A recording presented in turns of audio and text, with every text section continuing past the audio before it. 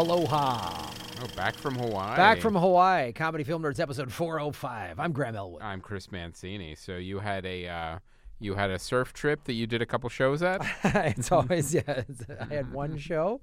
I didn't just book a show so I could have a tax write-off for a surf trip. Not at all. I went there specifically for the show. Yeah, it was great. Mahalo to everybody that came out to the show in Honolulu and at O'Toole's last Friday. It was great. I saw James Mane, who's been on the show. Did Frank fly in? Frank did not fly in. He was busy doing some Our YouTube editor. Yeah, our YouTube editor. We're not paying him enough to fly inter-island. Yeah. But yeah, it was really cool, and I got to see James Mane's set that he's a version of it that he's going to do for the FNX Comedy Experience when he comes out here in March. Do you have notes? A couple, but he's funny, and he's going to be the first ever Samoan stand-up comic on American TV. Great. So it was really cool to see him, and the weather was great, and surfing and all that. I love going to Hawaii. Needed a break. It's been a long couple of months. Right. Well, it's Hawaii. No one comes back stressed from Hawaii. You're an idiot if you come back. You did something wrong. You made a series of bad choices. If you're like, oh, fucking Hawaii. Yeah, I hate going there. I'm tired from surfing 5 days in a row. But it's a good time. I am not stressed. I'm tanned, ready to go. So, speaking of stress, let's talk about this first movie, Darkest Hour. Fantastic segue, Chris. God, that's beautiful. Yeah. We should just cut together. I wish we could just cut together all of your segues from no matter what we're talking about. I could be going on some political rant, and you're just like, speaking of the deep state. Yeah. How about this? How about this movie that was filmed under the ocean? Yeah.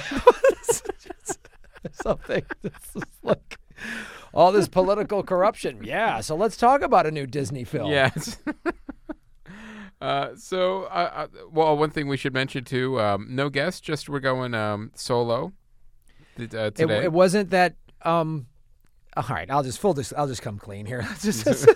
Sheila Shalaki, who's a comic that was on the first episode of the FNX Comedy Experience, I had her booked. She canceled about a week or two ago, and I forgot to rebook it. So this is completely on me. I can't sit here and go, oh, the comic flaked. She did not flake. She was very professional. Couldn't make her schedule work.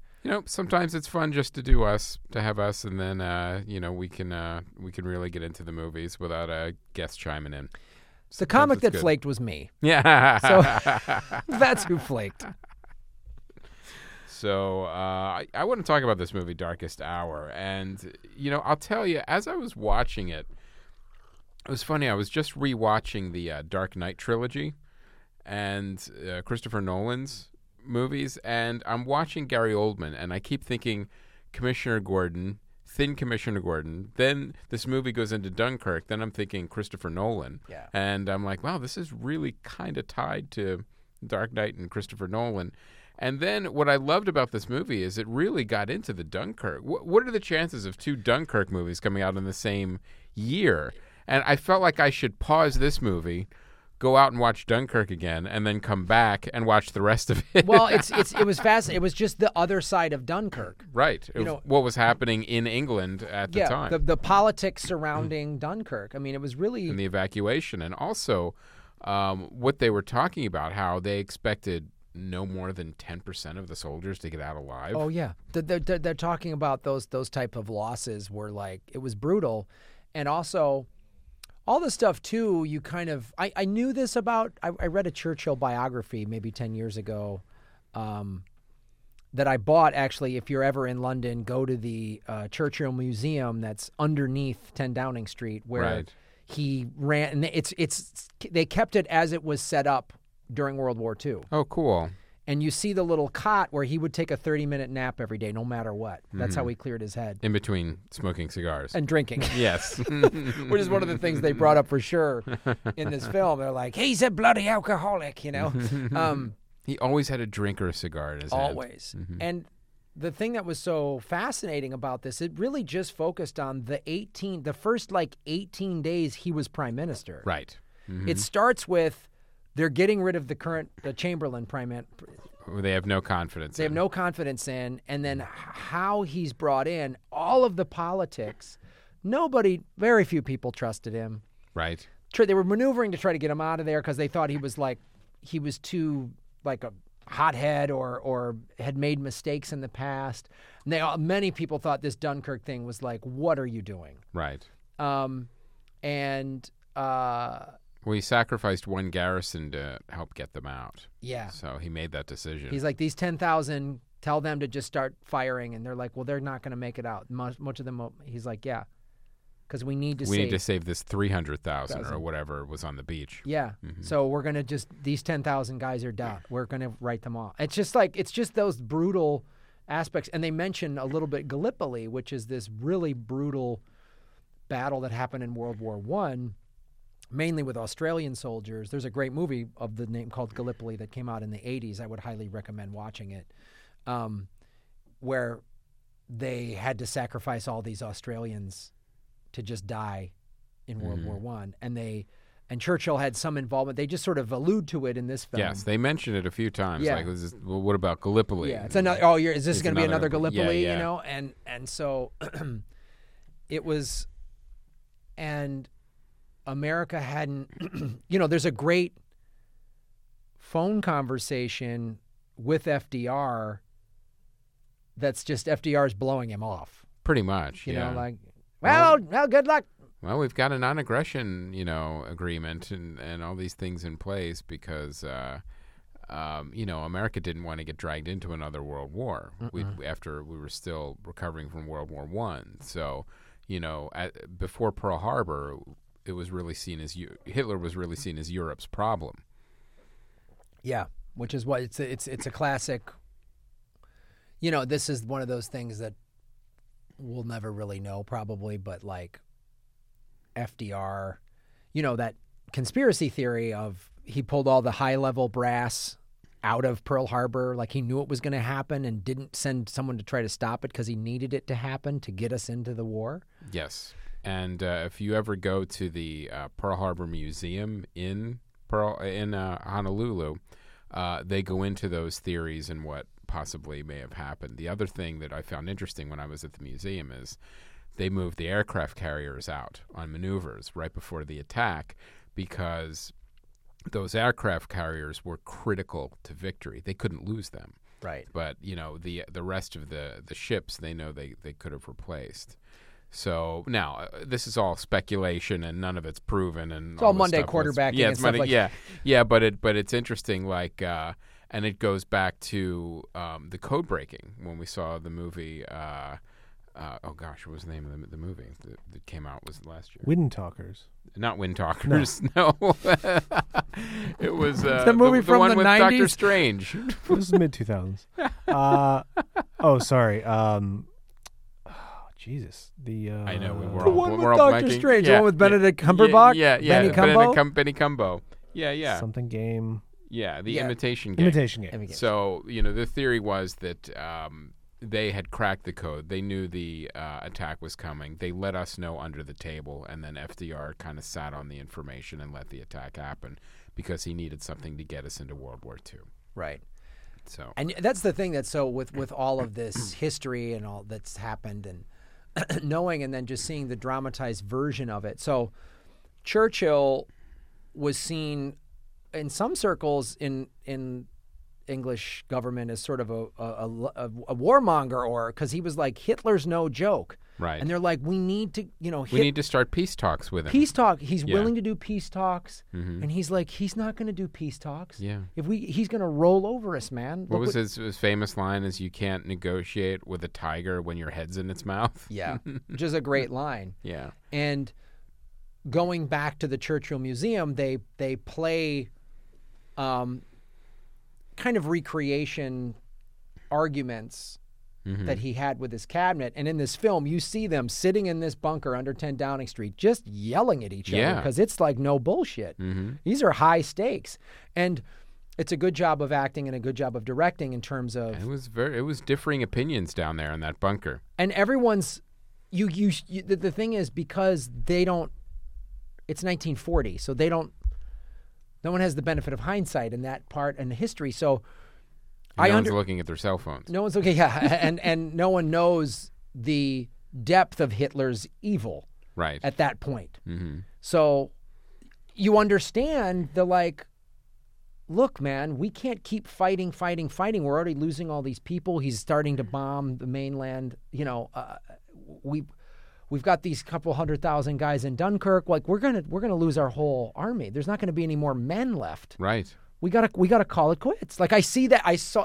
They did a really good job of kind of presenting that point of view as it was at the time. Right. Of a valid point of view versus just saying, you know, sometimes filmmakers can just sort of, you know, they write that guy out like that person is viewed as like the guy that said, the Beatles will never make it. You know what I mean? And this time they didn't, which I think in a World War II film where it's critical, every decision, and having read a fair amount of books about World War II, some of it was like at the time they didn't know, you know, so there was just this kind of taking the data and then there was just some kind of gut instinct involved in the people in charge. Right. And the people who wanted to go to peace talks, they weren't morons. They weren't like idiots. They were like highly accomplished. They saw the destruction of their country in front of them, and they're like, this is the only way we can save any of it. Yeah. Again, going back to what you said about World War I, they had already lost. You know, there was guys there that were in their 40s or 50s who were World War I vets. Right. And they're like, we already lost however many men from that one. We're going to do this again? No. No way. And, yeah, they viewed Hitler as just, he's like the Kaiser. Right. He's another, and it's like they didn't understand it, but Churchill did. Right. And so the politicking, and it was done really well. I thought it was a good movie. It really was. I think it deserves its nominations. I think Gary Oldman deserves his nomination. Now, I didn't see these other portrayals of Churchill with Albert Finney. Like you said, there was one on HBO.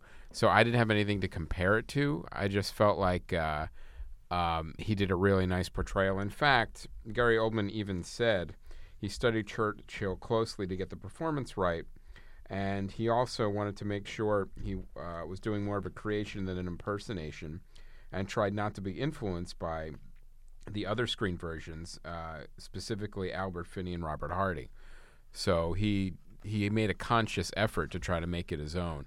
And it's not an easy person to play because, first of all, there's a speech thing, let alone all the makeup and prosthetics and the stuff he has to go through. But also, you know, Churchill mumbled. Yeah. You know, you can't always understand him. They even make a point of that in the movie. I'm like, I couldn't understand you.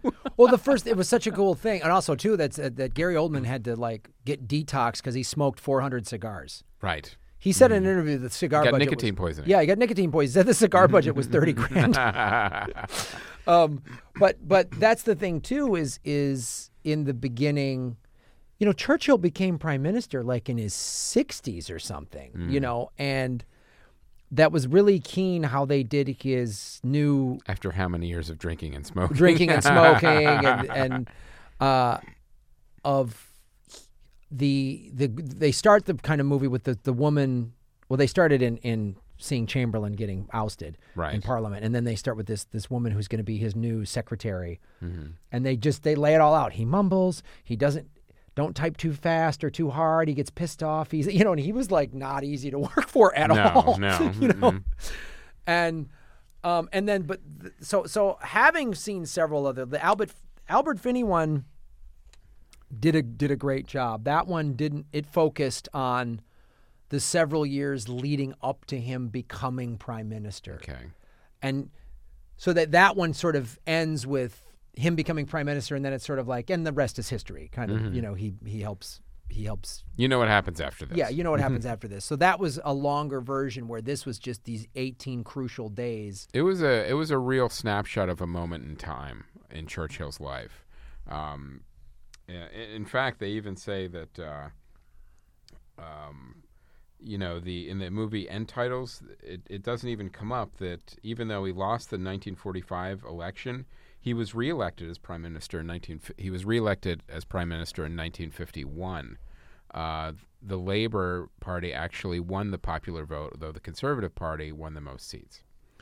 Yeah. it's there's a great book, biography written by Ian Carr, I believe. I forget the name, but about Churchill that I would highly recommend if you really want to get the whole how he came up and everything. There's more to the story than just the movie. The movie takes place on a specific time frame, and there's a lot of stuff that happened before and after if you really want to check it out. But going back to the Albert Finney one, which is a really good well-made HBO thing. So I definitely was comparing it to that, but to give Gary Oldman and Albert Finney both credit, who could you understand more? Who mumbled less?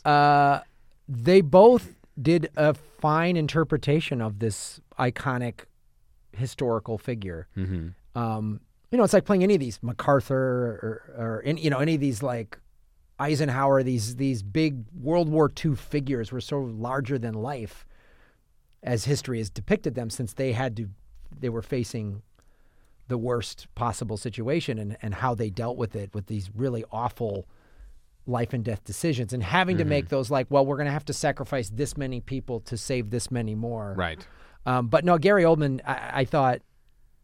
You didn't even recognize him. I mean, it's also a credit to the prosthetics department. I mean, it really, it was seamless. Like, you're looking at, there's got to be I can see where the latex is, and you couldn't. It was really seamless. I mean, Albert Finney is an older man who could, there wasn't as much makeup. And Albert Finney, I'm not to take anything away from him. He does he's a fine actor and does a fantastic job. But knowing, what Gary Oldman actually looks like, right? He's a pretty lean, in shape guy, and that was amazing. I remember I was on a plane where they were shooting Dark Knight Rises, coming back from Chicago, and him and Christian Bale were on the flight, and I had been upgraded, and so I was getting off the plane with them at the same time, and I just said, "Hey, I like your work," and he's like, "Oh," and you forget, because I'm used to him as Commissioner Gordon. He's a Brit. "Oh, thanks, mate." That was an Aussie accent. My accents are horrible.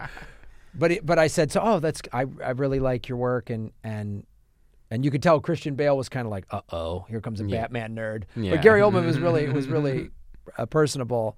And Christian Bale's like that on the set when he's shooting a movie. Yes, so that wouldn't surprise me that he would be like that actually out in public around fans.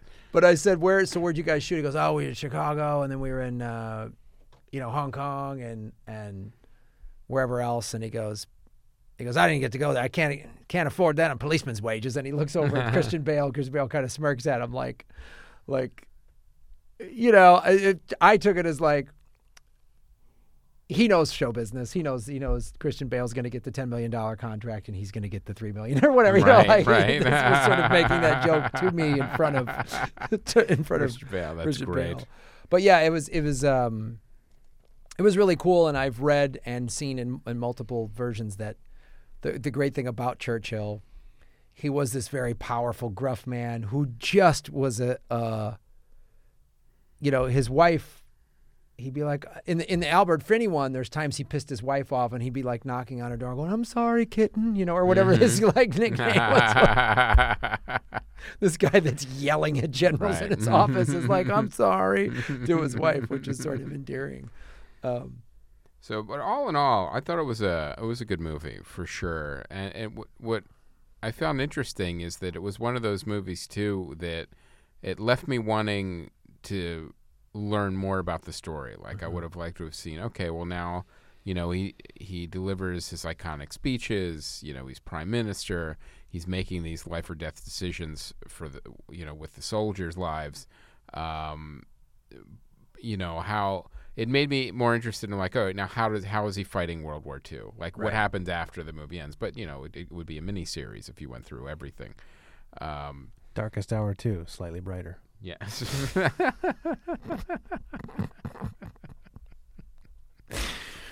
That's a good. Put that in a one-sheet, Aaron. Yeah. And let's pitch that. Yeah. Send it over to Legendary or somebody. Yeah. Darkest Hour 2, slightly brighter.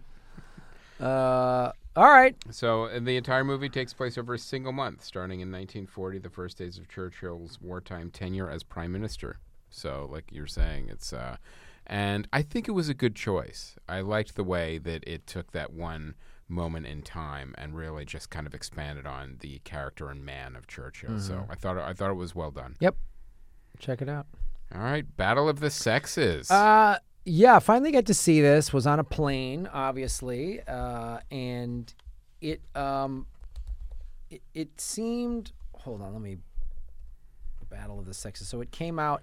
It's didn't really get much Oscar love at all, which was no, shunned. Yeah.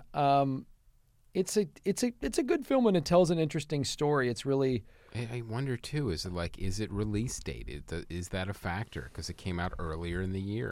Yeah, that has to have a factor into it. And then, if it's release date and it doesn't have, let me check the budget on this. So, it didn't. I don't know. I can't seem to find a budget on it. It wasn't huge, but I think.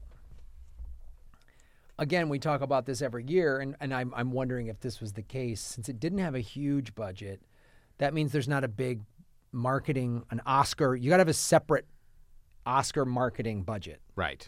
To get this thing in the right people's hands, to get any sort of traction, and to get any sort of buzz at the festivals, and get all the right critics and the Oscar members to get on board with it. So it's a full court press marketing push. According to Wikipedia, the budget was 25 and it made 17.8. So there you go. It wasn't an $80-100 million thing. 25. But they do a good job. They do a good job of you learn more because we don't know as much about Bobby Riggs as we do Billie Jean King. Right.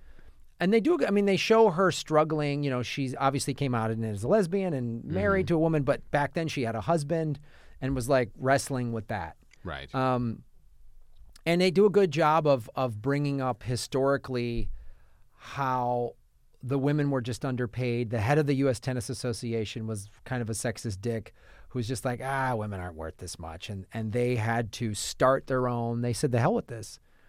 And it wasn't about, Billie Jean King and they Emma Stone did a pretty decent job of playing this young woman who was like, wait a minute. And the whole tennis match wasn't about are women who's better at tennis, men or women. It was about we deserve it was really financial, like why are we being paid less? Mm-hmm. Why are we we're not less interesting to watch. We're not, you know what I mean? Like, why are we treated like second-class citizens? Yeah, when we're professional athletes who are selling tickets and generating, TV revenue was just starting to become a thing. Right. And they created their own tour. They got Virginia Slims to be the sponsor.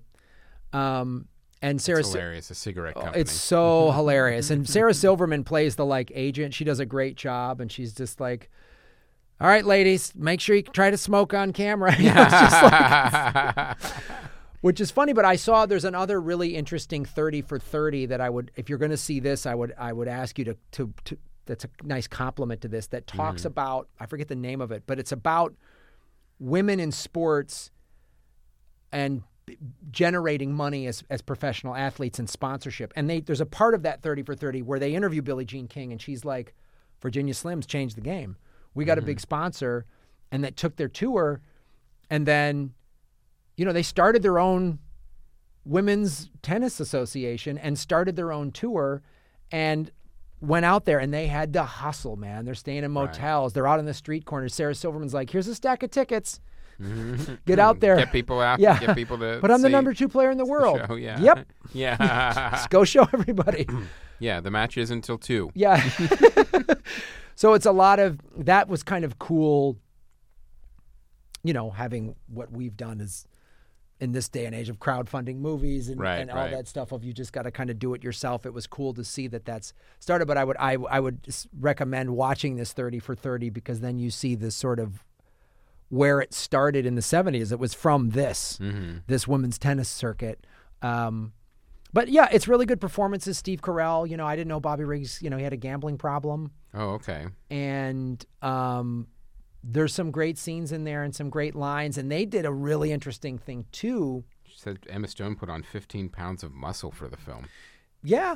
And they did the tennis. I'm not a tennis player, so maybe a hardcore tennis player might take issue with how they shot the tennis. It looked, just a guy that sort of watched it from a distance, it looked good to me. And they did a really nice use of intercutting the actual ABC Wild World of Sports footage into this.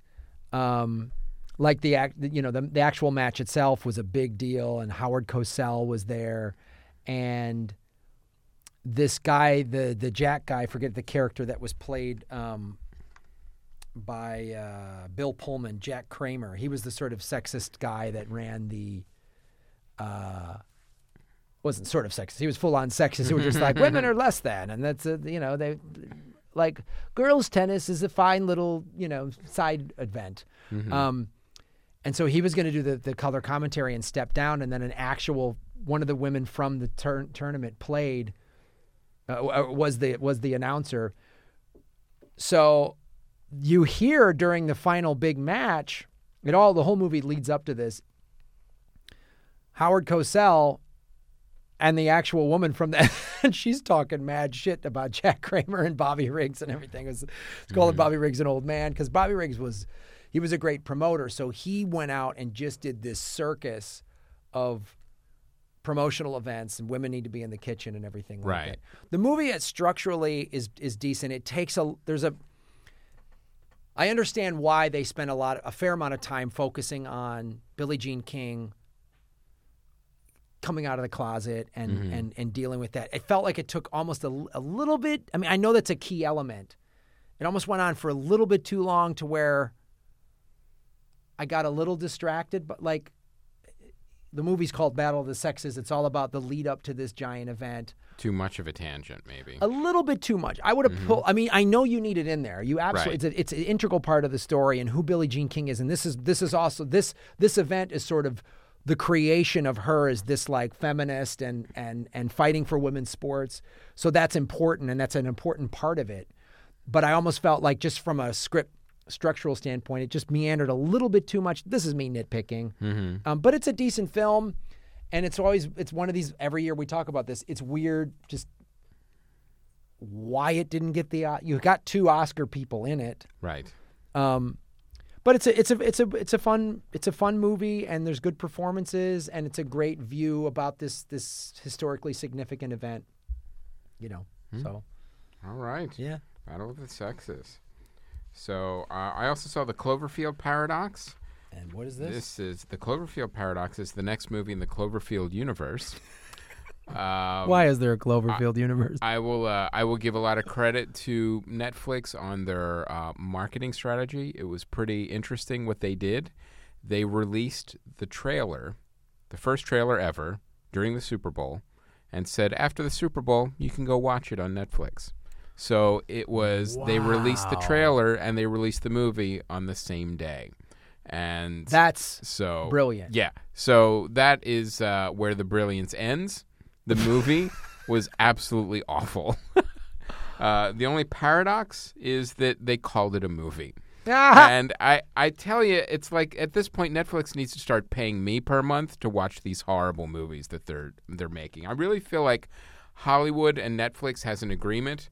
Like Netflix will say, all right, give us the crap that you guys won't release and we'll pay a premium for it.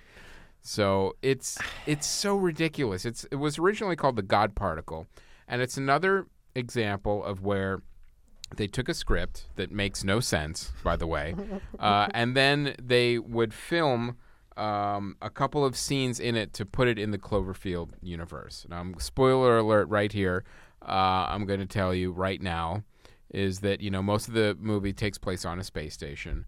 But they're like, well, how does this tie into the Cloverfield universe? And it's like, oh, well, you'll get to see 2 seconds of one of the Cloverfield monsters at the end. That's how it ties in. So it's like if you had a whole movie on a space station and then an X-wing flew by and you went, see, it's a Star Wars movie. That's really what was kind of happening. here, and it just Did they just? Let me ask you. Do you think Netflix just found this thing, bought it, and then slapped some Cloverfield on it? It really, that's exactly how it felt. Like they didn't pay for the production. They just no. Netflix definitely paid for the production. They bought it from Paramount, but I don't know if they bought the script or if they bought the completed film. I don't know exactly what went down. Whatever happened, though, Netflix did not get their money's worth.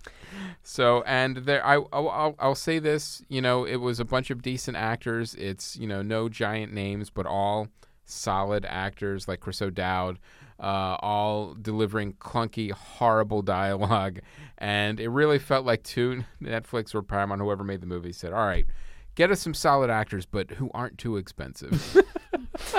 I don't. This is we've talked about this before, but it obviously bears repeating. There's so much about what Netflix is doing that I love. I mean, like this dropping the ad on the Super Bowl, so they spend the $5 million or whatever. The marketing department gets the credit for this, not the production department. And they do so many series that are amazing. Their movies are very hit and miss. I mean, Beasts of No Nation, as we talked about, should have got Oscar nominations. It's amazing. It's socially relevant. But then there's like Bright, and then there's this, and then there's the War Machine, or War Dogs, or whatever, which was okay. I mean, and Death Note. Yeah, there's more. It's a long string. It's a series of just movies that literally Hollywood didn't want or didn't want to make, and then Netflix picks up, throws a bunch of money at, and makes crappy movies. Yeah, they're like, at best, they're like C plus B minuses, like War Games or War Dogs or whatever was like. But they're not cheap budgets. No, they're not. They spend all this massive. It's not like if they were making like $8 million, $10 million movies or 50. This wasn't a $1 million film. There was money in it. In fact, I don't know if you can pull up the budget on it. It was whatever it was too high.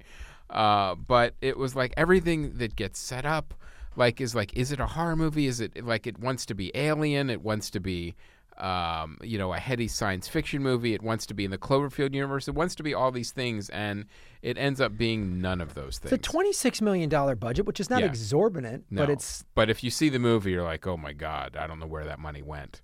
It's not in the special effects. It's not in the cast. It's I will say this: some of the money may have gone into the production design, like the space station itself looked pretty cool, but again. One location, it's, and, it takes place over a very small amount of time. But the main problem here was the script. The script was just a mess. It made no sense. And then at the end, it's slapped into the Cloverfield universe. But this is like, Cloverfield doesn't need a universe. It really doesn't. This is, quote, the third movie in the Cloverfield universe.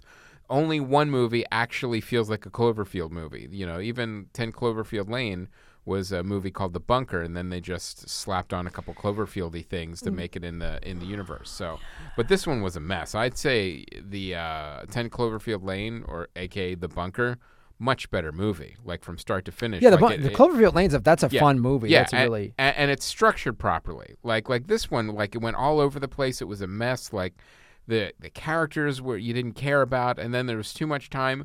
It was funny to see.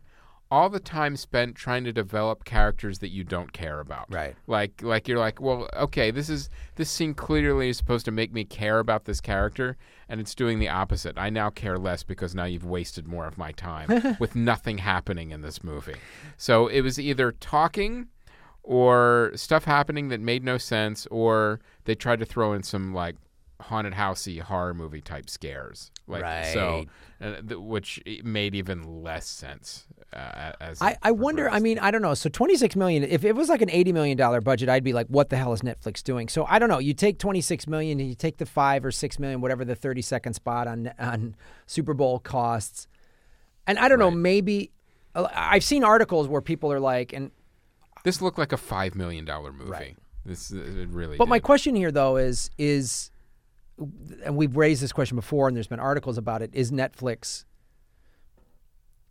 Can this business model last? Right, and you're not the only one asking that question. Yeah, a lot of people are asking it. But specific to this project, looking at these numbers, did it pay out for them? Right. Because did they get?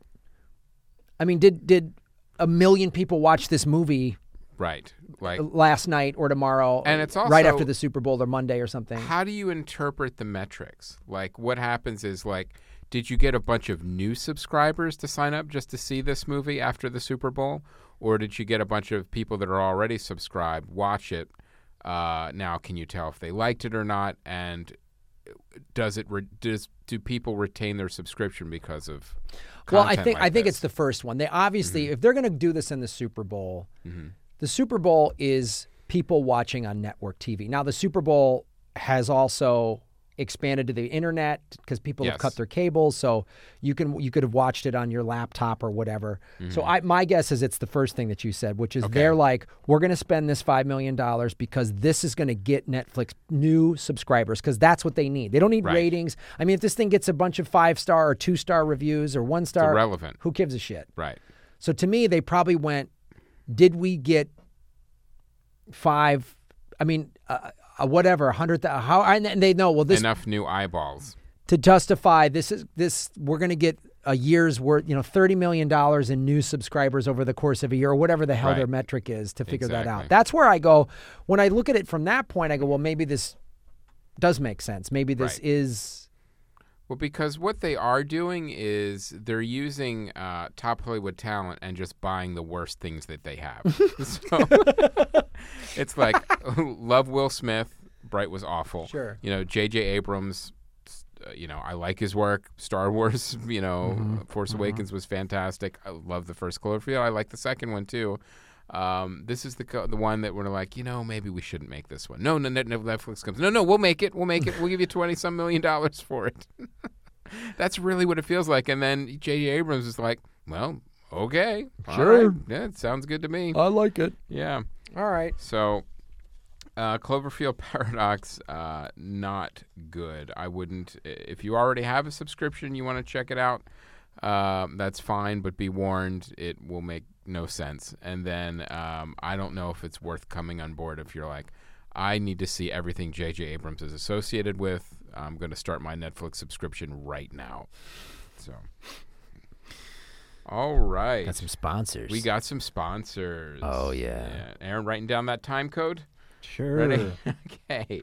Ladies and gentlemen, Simple Contacts. Simple Contacts is a convenient way to renew your contact lens prescription and reorder your brand of contacts from anywhere in minutes. It's vision care simplified. And what I like about it, too, is that you can take a vision test right from your phone or computer. It's reviewed by a licensed doctor, and you get a 1-year prescription, and you can reorder your contacts there. And if you have an unexpired prescription, you can upload a photo or your doctor's info and order your lenses. So there's convenience, speed, reliability, choice, support, and savings all together.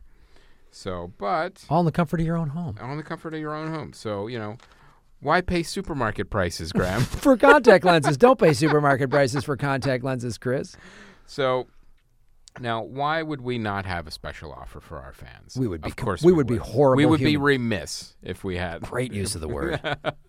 So, there's what we can do is we can actually give you guys. There's a $30 offer for Simple Contacts. All you got to do is go to simplecontacts.com/CFN and enter the code CFN. That's simplecontacts.com/CFN and enter the code CFN.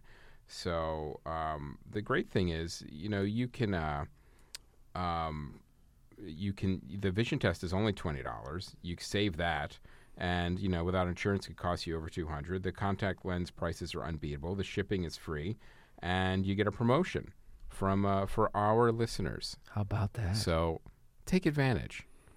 Take advantage, guys, and that's a great way to support the show. You got crazy eyes. You got crazy eyes, and you don't want to get your contacts at a supermarket, then go to simplecontacts.com. Do it. All right. Ready for the next one? Oh, I am ready for the next one. This is amazing. We have 2 sponsors today. That's two. It's exciting. Bombfell. Now, this one you actually tried. I love Bombfell because they have like a stylist. I'm too busy, Chris. You're a very busy I man. have to go surfing. Mm-hmm. I have to drive out to San Bernardino to shoot a TV show. You've got podcasts in Burbank I got to come to Burbank. Nothing is near me. No. If we could move this studio to the west side of L.A., I would have so much more time. And if we could move San Bernardino We could physically move the city of San Bernardino and the First Nations Experience Network. We could move their offices to me on the west side. I would be the happiest man ever. And we add an electric vehicle charging station at the network. Boom, I'd be locked your own in. Parking spot. So I don't have a lot of time, and I needed to get some fancy new clothes to wear on the TV for the new TV show. And you hate shopping for clothes, but still want to look good. It's an easy way for you to get clothes, and it's fully personalized. Well, yeah, that you get a stylist, Graham. Yeah, you get a stylist, helps you out, and you kind of fill out a form and say, I like this, I don't like that. Then they give you stuff, and then they send you. It's so simple. They send you a bunch of stuff, and I don't have to like go to a mall and get a number and deal with those weirdos. Yeah, when they treat you like you're a grifter. They got to count because there's people stealing. Like, I don't steal clothes. Yeah. What am I going to wear your clothes and walk out of here? Like, they stand right outside the fitting room waiting for you to do something. Like Joe Namath in the C.C. Ryder movie from the 70s. Nice. Yes. So you send you stuff, you try some stuff on. I'm like, there was like a shirt. I'm like, this wasn't really for me. I sent it back. Mm-hmm. I got a pair of jeans that fit great. I mean, it was such a simple process, and I didn't have to take all this extra time to go do it. And the other thing is if you keep more, you get more. If you keep 2 items, you get 10% off. You keep 3, you get 15. And if you keep 4, you get 20% off. So the more you keep, the more you save. And I think it's an easy way too. If you're like, especially if you're like want to update your wardrobe, or let's say you started a new job and you need new clothes, and you've been working at home where you at the office you can't in just your underwear. Yeah, you can't show up in boxer shorts. Not anymore. And a pizza stained tank top. No. Or let's say you were in a relationship. At home, you should really dress a little better. Treat your home office like a professional environment. Yeah, dress for the job you want. Yeah, don't be a gypsy drifter. Or maybe, you were dating somebody that went nuts, and now you got to go out there and go dating them. Somebody this is all hypothetical, just decided to go bananas. And you're going to need a new wardrobe for that. You had to hide the knives, and now they're out, and you need to go out in the world again like a gentleman, so you want some new clothes. And not only do you want to go out like a gentleman, you want to go out like a thrifty gentleman. Thrifty gentleman. So you're going to get $25 off your first order. All you got to do is visit bombfell.com/CFN. That's bombfell, bombfell.com/CFN. They'll give you $25 off your first purchase. And we got a Patreon sponsor. This is at the $50 level, guys. The Audacity Performing Art Project is a non-for-profit working to bring after-school performing arts programs to schools, public schools. Audacity's primary goal is to serve those schools who cannot afford our services. Audacity relies on community donations to keep our program alive. CFN fans who support Audacity with a $25 donation, normally be $30, you're going to receive an amazing Audacity t-shirt. So go to this unique URL, guys, cfn.audacityperformingarts.org to learn more. Support the arts, you guys. Yep. And we have a second Patreon sponsor, a new one. What? Yes. A new Patroni? A new Patroni. Supply and demand investing. Because planning for retirement should be as easy as planning your next vacation. It just takes longer. So supplyanddemandinvesting.com. Welcome. Guys, you get that. If you have a little business, you want us to plug your URL, go to patreon.com/comedyfilmnerds. Yep, you'll get on every show. Yeah, and it's a great, inexpensive way to market your business. Mm-hmm. And a great way to also support the show, because that $50 a month is a nice tier for us. Yeah. It really helps us out and helps run the company. Yeah, you're helping everybody.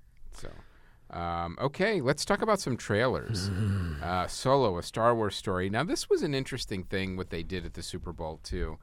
They showed the teaser at the Super Bowl, but not the full trailer. And then that's like a weird thing. Like, I'd rather, you've got all these eyeballs watching the Super Bowl. Just show the freaking trailer.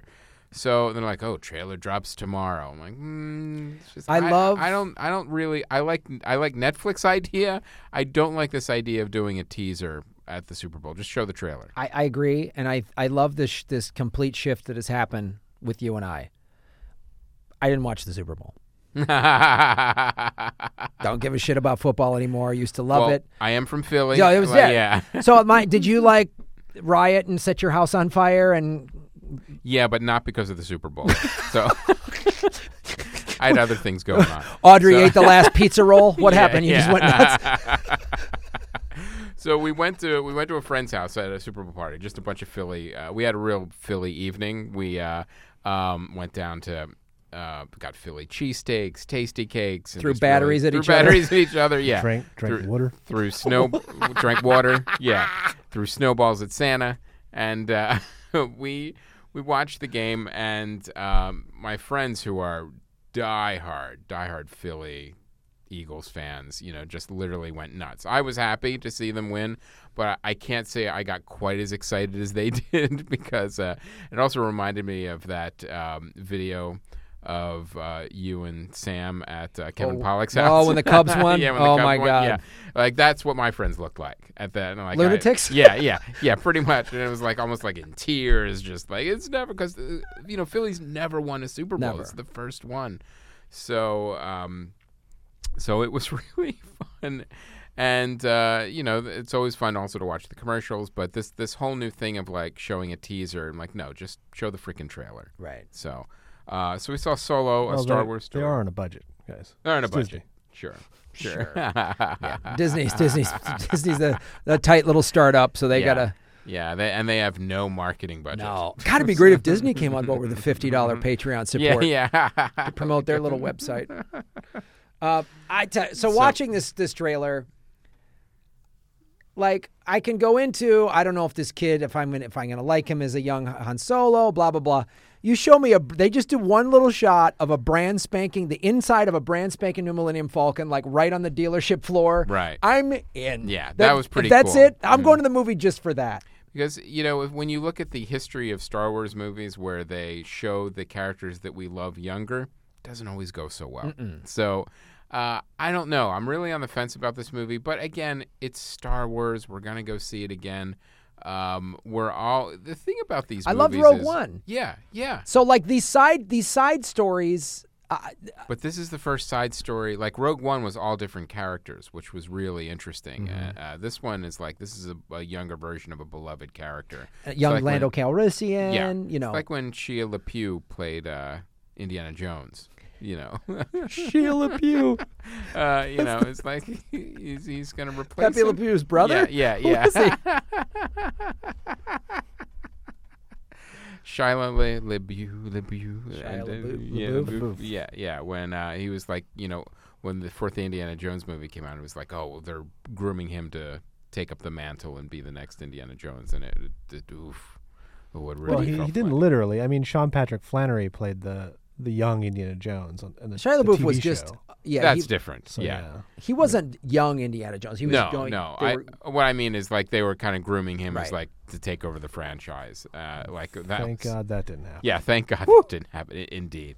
So I don't know. I mean, this movie, it doesn't matter. We're going to go see it. We're going to be on board, and all it has to be is better than the prequels, and then we'll be happy. So not hard to do. Yeah, it'll be fine. I'm excited. I'm like, my only question is just you're playing Han Solo. You know what I mean? Right. It's like a young James Bond or some really Exactly. iconic film character that Harrison Ford carved out his whole career from. Mm-hmm. So this is a big undertaking for a young actor. That fans have been rabid about since the 70s. Yeah. So that's my only can they do it? Right. But I'm going to see it. Yeah. I like the casting for the young Lando Calrissian. He looks actually more interesting. Like, I really feel like, the casting for Han Solo, I mean, they didn't give him a lot of lines in the trailer, like, deliberately. But I hope that's not because, well, he didn't deliver them very well. So I don't know. Like, I never got a sense of, this is young. Like, I didn't know the movie was called Solo, I wouldn't know that. That's, well, it's like Chris Pine as a young James Kirk, right? And showing him as young hothead Kirk. That was like you're playing. I mean, this is a very similar thing. Yes, because you're showing. I mean, this is William Shatner's whole existence. Right. So it'll be interesting to see. But Chris Pine, the difference is Chris Pine was already sort of an A-list star. Right. This kid's kind of a no-name. Now maybe that was smart because we have sort of a kid we don't know. It's a blank slate. It's not someone that's more established as Pine was. Second director, a lot of reshoots. There's a lot of things going against this movie right now. So I'm hoping they pull it together, and the producers and everybody, even Ron Howard, to see if he can pull it off and just pull it together. I'll say this: there's a lot of very competent people who got involved. I feel like they're all experienced and good enough to potentially save what sounds like maybe it was going off the rails. I don't know. Right. Mm-hmm. But I'm excited to see it. It was going in a different direction. It was probably going in the direction of like a Lego movie, because those were the guys that made the Lego movie, like funnier, lighter, and that's what really made them turn the ship back around. Right. They're like, well, this doesn't feel like a Star Wars movie. What's our version of a Star Wars movie? Yeah, that's not what we want. No, I didn't ask you for that. Yeah, we want an actual.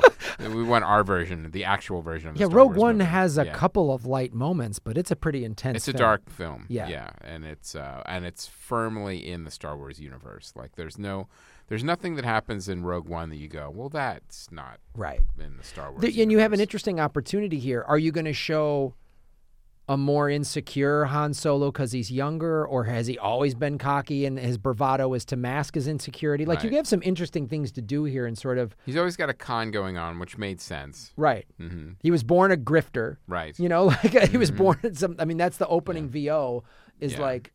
Woody Harrelson just kind of takes me out of a little bit because he's such a big star, and you have a bunch of people in the movie that aren't name actors that or giant recognizable faces. So it's like, a bunch of a Star Wars movie with Woody Harrelson. That's what the trailer looked like. I don't know. Aaron, what do you think? I would prefer it if he was shaving his head with a knife. Like Planet of the Apes movie. Sorry. You want everything to be that? I really do. Mm-hmm.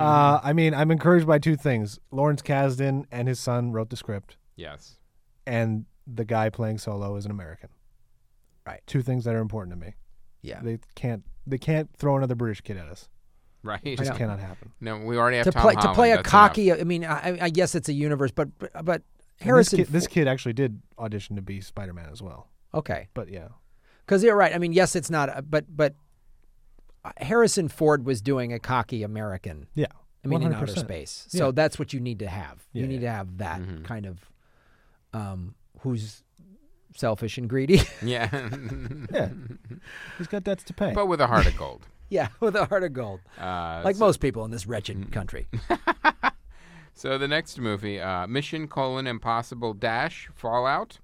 Semicolon number 9. Yeah. God, how many of these movies have they made? This would be 7. 7. Wow. Well, now I will say this: I haven't been a 6. fan of these movies for 3-4 movies ago. I think they've gotten more and more ridiculous. The last one really just looked like they were using magic, to sorcery. Ethan's the buildings sorcerer. And it was like, it's not even like, I understand they don't have to be grounded, but come on, give me something. Right. Like even Fast and the Furious puts the cars on the ground every once in a while.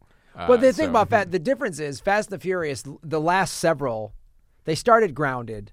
The Right. last several, they just went, we're going to go so over the top. Yes. We don't care. Right. Mission Impossible is kind of asking me to believe some of this, but then they're too preposterous. Exactly. To buy it. Exactly. Like the tone is too serious for what you're showing me.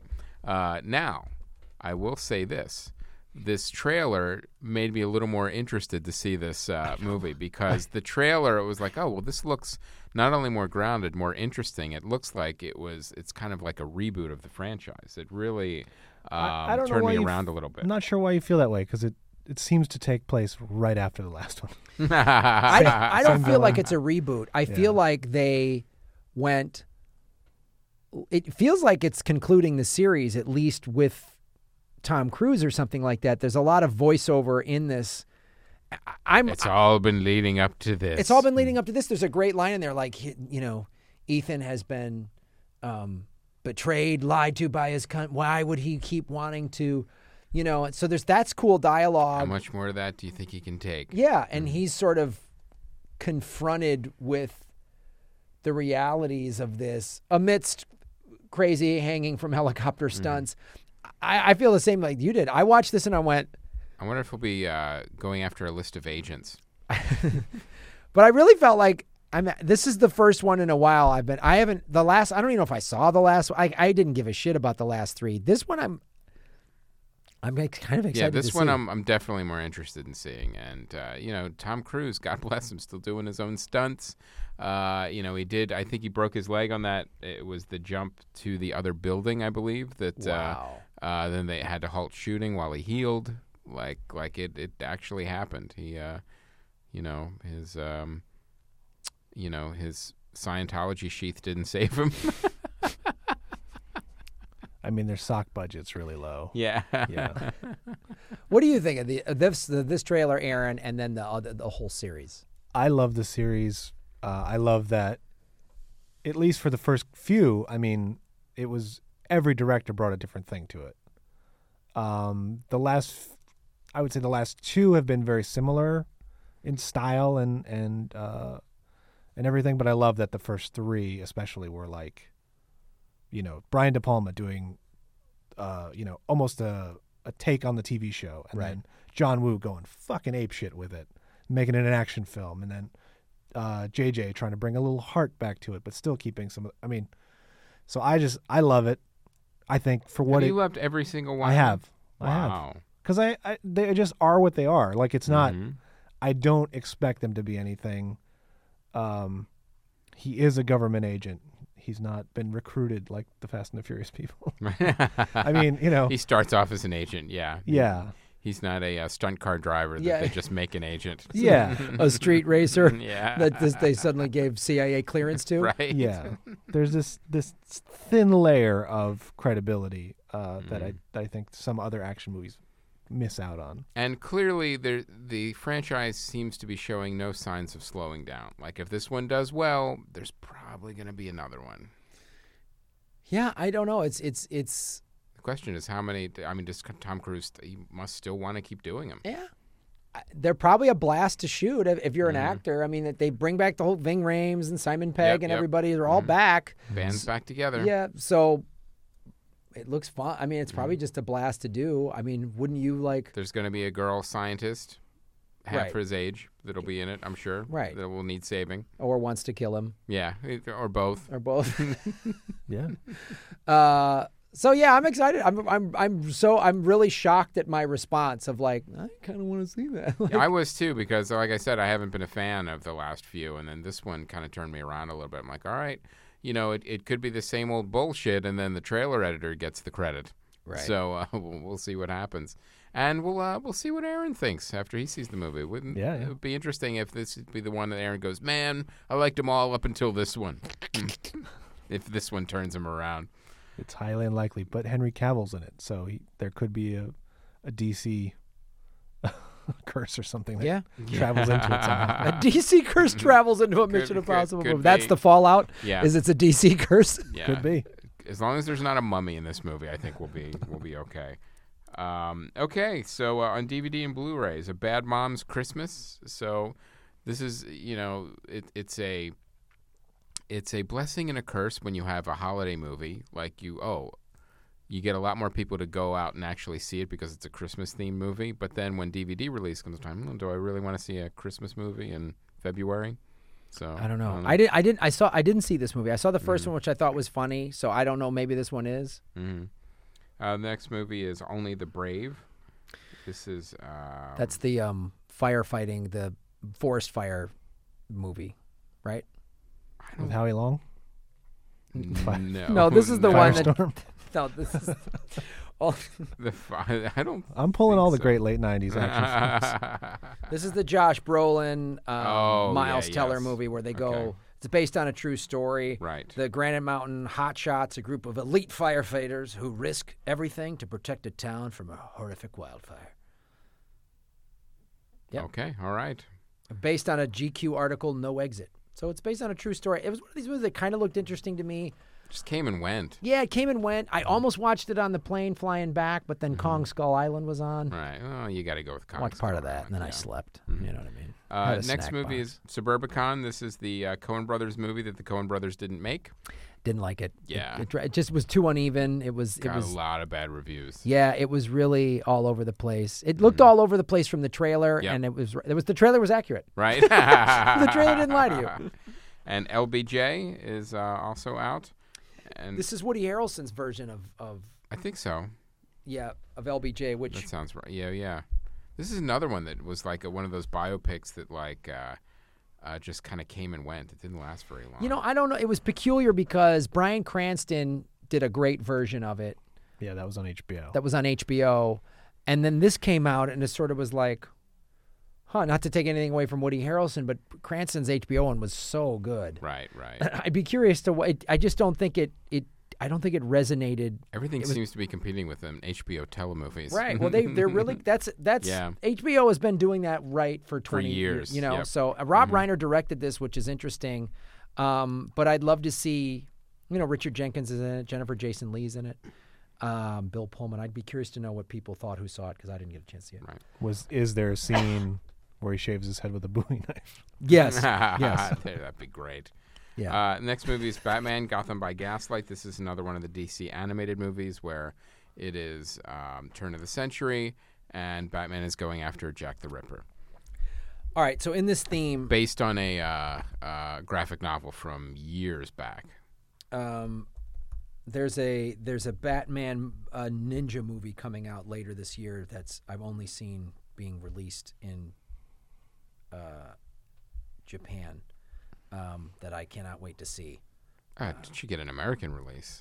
I don't know. I think I really think I need to see this in Japan. So I don't have I don't see October. I don't know they don't have a distinct release date yet. When I look on the IMDb page, it just says 2018 release date. Yeah. So I don't know when it's Japan. It all says 2018, but nobody has specific dates for the countries. But all right. So Batman Ninja, highly anticipated. yeah. So, and Site Spotlight and the fan feedback, we want to thank you guys. We made it to over 1,000 subscribers on the YouTube page. So you guys put us over the top. We won't get demonetized. Not that we make a fortune over at YouTube, but it does help us pay Frank. Now we need more people to watch, like, subscribe, and comment. Here's a great free way to support the show, you guys. So here's the thing with YouTube. I know this from doing Political Vigilante. Let the ads play ahead of it. Don't click skip ad. Just let the ads play. Just letting the ad play, we get paid a little bit of money. So you can even just have that on a web browser and let it play. And again, as Chris was saying, like and subscribe and even share some of the videos on your social media. It's a great free way to support the show. Like, oh, these guys are talking about Darkest Hour or whatever. They'll put that little clip out there, and that's a great free way to support the show because YouTube tracks all those analytics.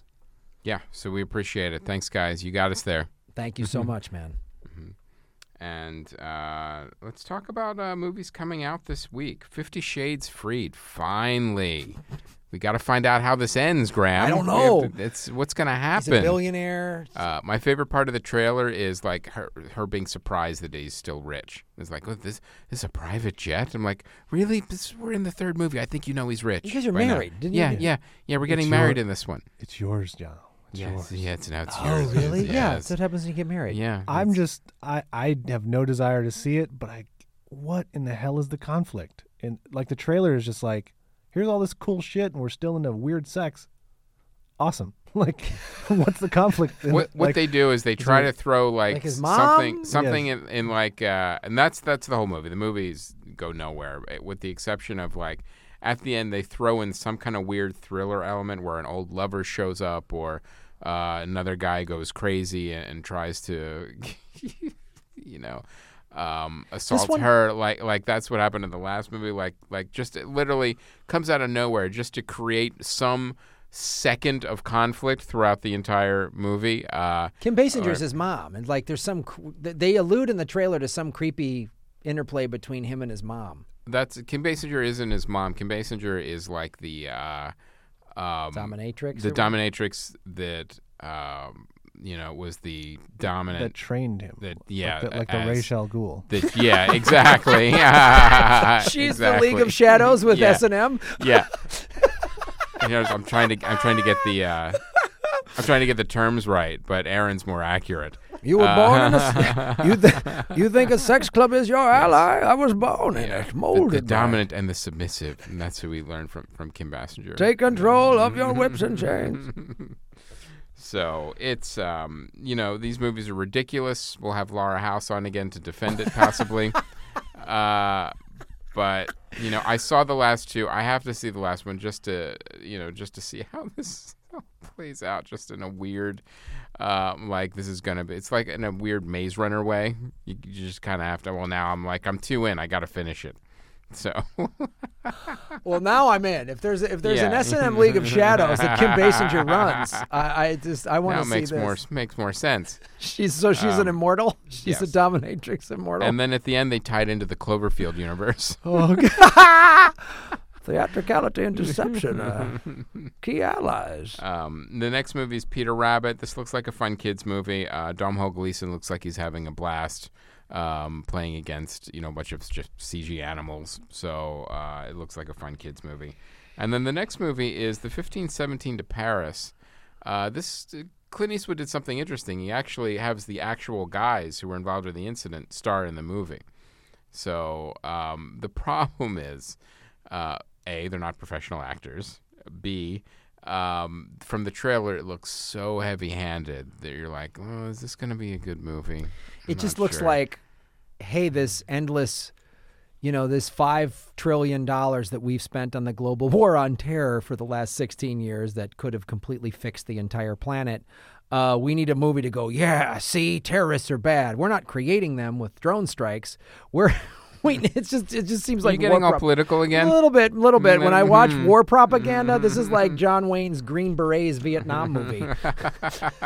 It's just like. But it also feels like it's one of those movies that it's like we're gonna have an hour and a half leading up to one event because it's we know what happens and we're leading the whole movie is there's not going to be a lot of twists and turns in this movie. And, these actual guys that were on this train that tried to that prevented or saved it or whatever. They're heroes. Good for them. For them. They're heroes. But it just seems more like.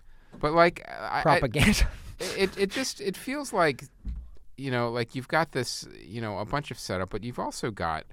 Really clunky dialogue of you ever feel like, your life's pushing you and leading you into something? I'm like, yes, the third act of the movie. Yeah, the train. I get it. Yes. Where you got to blow up and you got to save people. We get it. You ever feel like you're on a train and something might happen on it? Yeah. So it feel like you're in a movie. Yeah. Some weird old guy kind of telling you to do it whenever you want. So it really Some guy that talked to a chair at a Republican convention. Yeah. So it really feels heavy-handed. So I don't know. I don't know how this movie's going to be.